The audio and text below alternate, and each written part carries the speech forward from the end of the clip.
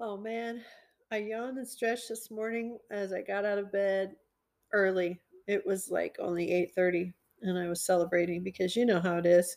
When you work the weekends and you're working weddings and your crunch time runs till 10 p.m., you just can't sleep right away. That's what tired and wired's all about. It's like you're exhausted halfway through the day. You change your shoes to that half size up like we know is a good idea and you're just exhausted. You could fall asleep right on the line.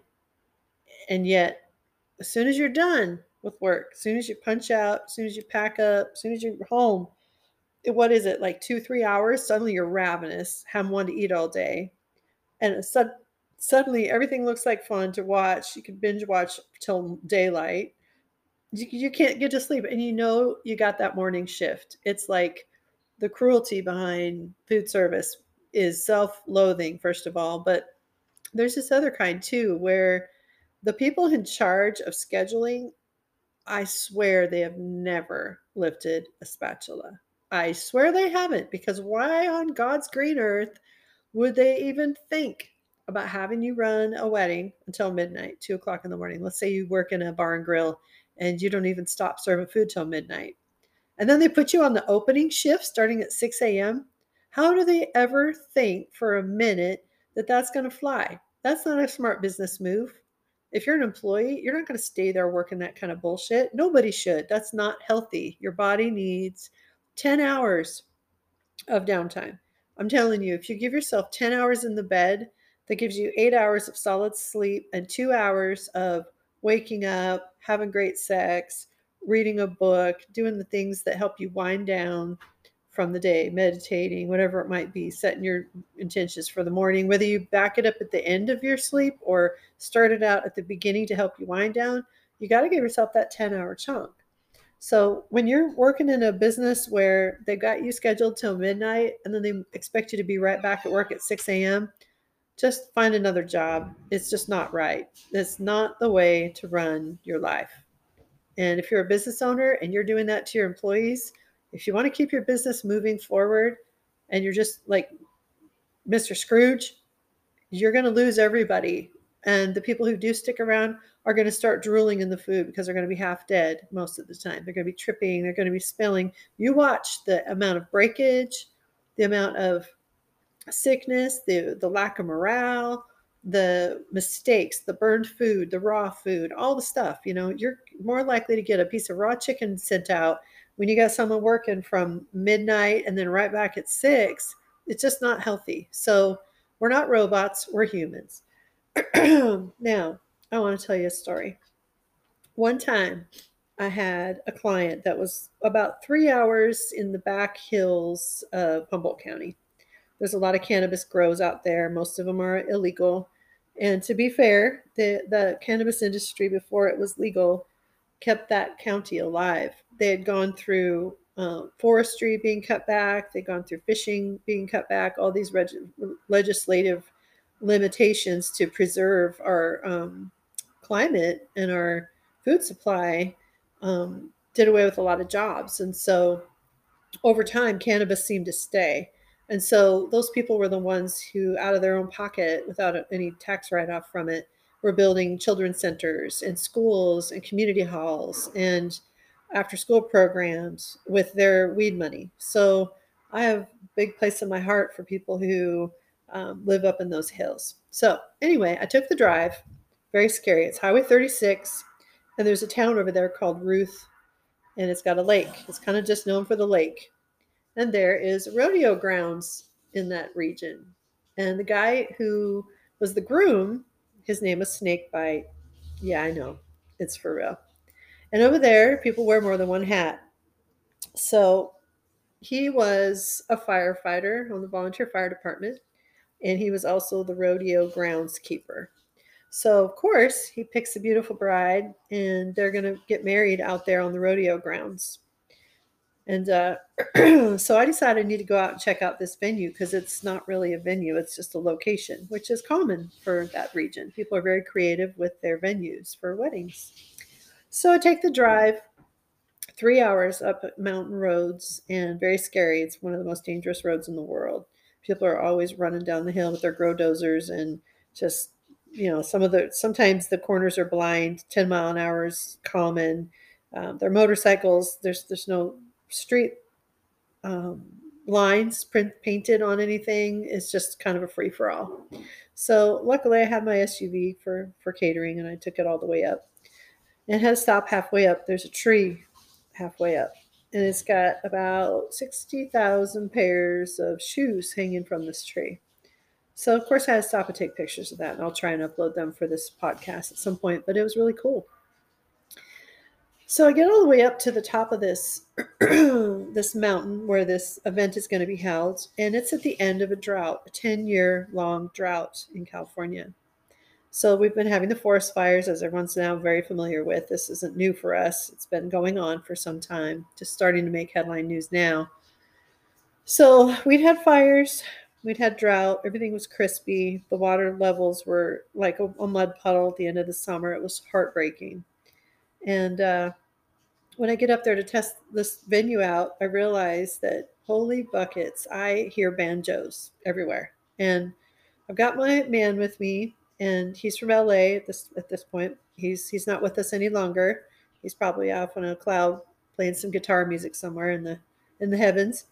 And so we're headed over there, and we get out to get gas. And it's one of these old gas pumps where it's got the flip over like like an old jackpot thing where the numbers flip. You could see it go click, click, click, and you have to go in and pay first, and there's no ATM available. So fortunately, we had some cash. We get in there, and the guy running the counter has this great big beer belly, and he's the quintessential sweaty guy. He looked like just some nasty old gross slovenly dude, just nasty. And his wife beater is hanging up over his belly button, and he's really got the part going like you'd see in a movie. So he takes our money, and we get our treats and use the bathroom and all that. And I look past him, and it leads right into a bar. So he's working the bar, and he's working the cashier counter in this convenience store slash gas station. And he starts to tell us this story about how this little girl got permission from her husband to beat the shit out of him. And he shows us the bruises. And then he shows us the girl. And she's like 100 pounds, probably 15, sitting in the bar. It was that kind of a day. So we go on our way. We do our, I put my catering face on real quick and smile and nod and say, oh, wow. Got real good at doing that. People's stories, you just never know where they're going to go. And, he's got one tooth. He's probably sharing a pair of dentures with everybody in the bar later on. So we get over to the venue, which is across the river. And there's a snack shack that they said that there's a commercial kitchen in there, and that's where we'll be serving the food. So it's 250 people. They've got a full appetizer menu passed, and then they're going to have a big double buffet and then dessert as well. So we had our plate full. We definitely had a lot to do and had a big crew to take care of. And I had a policy that if anything was more than 3 hours away and we had a bigger job than 100 people, that I would put us up for the night, and I would add that to the bill as a travel fee. So we had everybody situated in our minds about who was going to come and do this. Well, we get over to this rodeo grounds, and I'm telling you what, it's like a dust bowl for a chinchilla. It's just silty, bone dry dust everywhere, and it's red dust on top of it. And I'm like, oh my gosh, this is going to be something else. We wear all black. I can just see how this is going to go. So at the top of this little crest was the snack shack. And we got out of the car, and I tell you what, it was like going to a ghost town. There was more cobweb action on the windows. You could hardly see through them. I didn't want to put my face up to the window. I was scared I was going to get bit by some black widow.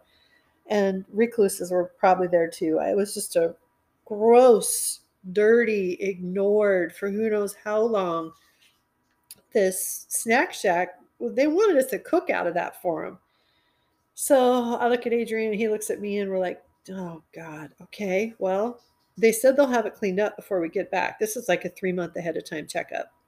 We always wanted to make sure the ovens worked before we go to a new venue, and we couldn't even get in the door. We just had to peek through the window. So we noticed that there's a water, like what is it? External well, I guess. It's like a water tower. That's it. A short water tower right nearby. And we also noticed that there were some barbecue grill stuff going on outside. So we thought, all right, we can do at least do the meat outdoors. And then some of the other stuff we might have to do in our commercial kitchen down the hill. They've already set their menu. So we just had to figure out how to make it work.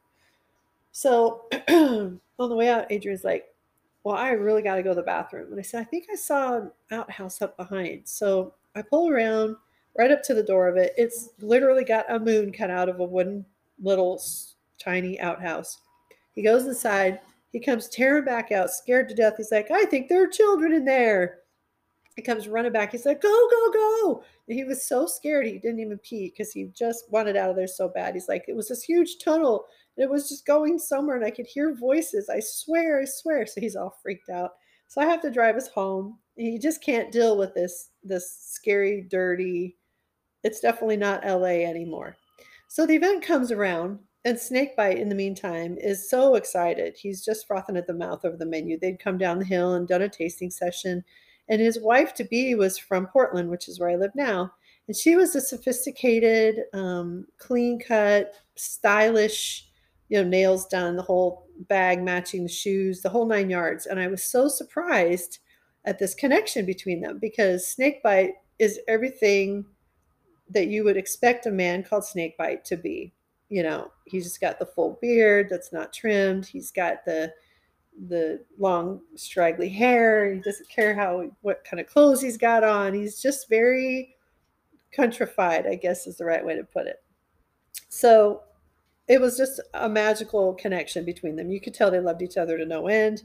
And they were older, they were in their 40s, so it wasn't like they were just spring chickens not making a really very good choice. They really loved each other. So, what I didn't realize though was that her mother was going to be freaking out when she got to town. So, the day of the event comes around, and we've already spent the night in the hotel and got everybody all settled in. And it's scary because it's late September. And all I think is, I really should be back in school. I have no business being up on this mountain in fire season, 10 years into a drought, and it was already dry as a bone when we went and checked it out in the spring. So now I'm really nervous. And sure enough, all my hopes were dashed when we pull up, and the snack shack hasn't even been sprayed down. They still had all the cobwebs that were there 3 months earlier, and the outhouse probably still has children screaming at the bottom, for all we know. So luckily, we were already up the hill, and we quickly jumped right into cleaning everything. It was just disgusting inside and out. And we spent at least 2 hours getting everything shipshape. And by the time we did that, the 500-gallon barrel of water that Snakebite had delivered for us to use in the kitchen was spilling all over the middle of the rodeo grounds, all on the powdery dirt that was out there. Not a stitch was left for us to work with. And we had a wedding to cook for in just a couple hours, was ready to be guests showing up, and you know how all that would be. So all of a sudden, Snakebite can't be getting ready for his wedding. He's got his tuxedo on, thank goodness, and he decided he didn't need to do his hair or anything. He didn't even shave, so he wasn't in any kind of worry. He just went out and got some more water. So before you know it, we got a big old tanker full of water showing up, and that was like gold in those parts in those days. He obviously had some pull in his community because getting water on that mountain at that time was a really important thing to do. And I'm super proud of him for doing that. So we get off to work and we're doing everything just fine. And it's starting to be fun, I got my favorite crew around. My daughter and her husband and their baby had come along for the fun, so they were at the hotel, and it was just a really great weekend. So we get to serving the appetizer portion, and I was famous for this ridiculous old school pulled pork slider with apple coleslaw, on it, and they just go like hotcakes. Everybody likes them, and I can never get that. That's like a tarnish on my name. For the rest of my life, I will be known as the pulled pork lady, and I hate that. Frankly, I really hate that. But anyway, that was on the menu, and stuffed mushrooms were the other thing. And so I got this girl from Jersey who comes to work every once in a while as a server. And she's crass, and she's 50 trying to look 20 in like club clothes from Jersey, tight, short, red mini skirts and fake hair, and just crazy woman. And everybody loved her so much. She could make a ice ice sandwich and take it to an Eskimo, and they'd be loving eating the whole thing because she was just that cool. So I noticed that I filled up her platter with these sandwiches, and all of a sudden she came back with them half left on the platter, and I'm like, "Deb, have you lost your touch? What's going on here? That should be gone by now. What's going on?" And she's like, "Well, there's a forest fire outside, and I nobody wants to eat right now. They're busy watching the fire." And I'm like, she's all calm about it. And I'm like, what? So sure enough, I look out the window and there is a giant, I don't know, 50 feet tall, maybe taller, pine tree burning right in front of us. And so everybody was wrapped in attention with this forest fire. And I look at Adrian and I look at Allie and I look at Andrew and I'm like, well, what are we going to do? And there was one way out. You had to go past the tree to get out of the rodeo grounds, one little lane. And we just decided, okay, we're gonna find our purses, have them close by, and we're gonna keep cooking because nobody's bugging us right now. And usually, you know how people are; they'll come and steal off the buffet before it's ever time. And half the time, the bride and groom wouldn't get a thing to eat if we could let that happen. So we're really enjoying the fact that all of a sudden we're going to be able to get this buffet out before anybody even notices it because the place is on fire. So that was my logic. And it worked. It actually worked. Because once again, old Snakebite saves the day. Before you know it, Mr. Volunteer Firefighter has a helicopter show up and it dumps fire retardant all over the wedding to get the tree extinguished. And it worked. It totally worked. The wedding went on as planned. They were all loaded up in the back, smoking out, having a good old time. The food was fantastic. It was beautiful because nobody was in our way. The biggest problem we had, besides the forest fire and the nasty snack shack, was this herd of, more like a gang of weenie dogs. They were wearing ribbons, and there were about 16,000 of them, and they were part of the wedding. And they just made their way into the kitchen, and they were like ants all over the floors and all over the shelves. They got on the shelves. I don't know how they did it with their short little legs, and I'd have to go and find the little girl who was in charge of them and tell her to come and wrangle her weenie dogs every other hour while we're trying to move food out. It was like that's when I put my furry friend's clause in my contract that said, you can't bring dogs within 100 feet of anywhere the food's going to be because you just can't believe what people will not think about on their own. It's shocking that you have to tell them, I'm sorry, I know you love your dog so much that he's going to be your ring bearer at your wedding. I understand that that's important to you, but health code says and my logic says don't let your dog in the kitchen. And certainly don't let a dozen weenie dogs run wild with ribbons all over the place either. Just because they're short doesn't mean that they're not dangerous. I'm here to tell you. They're dangerous. Don't let it happen. So by the end of the night, we had amassed a $2,500 tip. It was so awesome, all because we didn't run when the forest fire hit. And from what I understand, Snakebite and his beautiful, glamorous wife are living happily ever after. I hope you do too. Have a good day. But wait, there's more. I forgot to mention that all the guests who showed up were from the town, and they were wearing t-shirts from the 1970s and 60s and 80s, all the ratty nasty t-shirts that you find in the Goodwill, and jeans. Most of them were Wranglers, and baseball hats. And I mean, these are even the women. Don't even get me started on what the men were wearing. It was just a free-for-all. And the day before, when we had checked into the venue, we got into the hotel and headed on over to kind of get things started for the next day.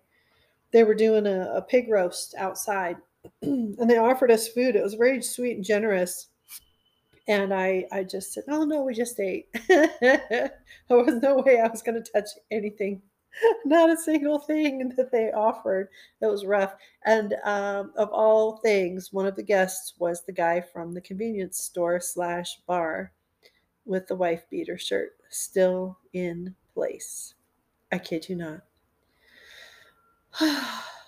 And that's how it goes when you live in the hills. I don't live there anymore. Sometimes I miss it, but you just run into all kinds of people. You'll find people who are filthy rich. Just, I mean, filthy rich, where they've got a helicopter to fly in and out and a beautiful estate with manicured grass lawns in the middle of nowhere, right next door to a meth lab. You just never know what you're going to get when you're in that area. And that's part of its allure. You get to kind of feel like the Wild West in a way until you need to call 911 and it takes you 3 or 4 hours just to get attention. You better be able to do your own kind of CPR. So, Snakebite and his bride, wherever you guys are, I hope you're having a great day, a great, great, great day. I know I sure am remembering the story. Thanks for the memories.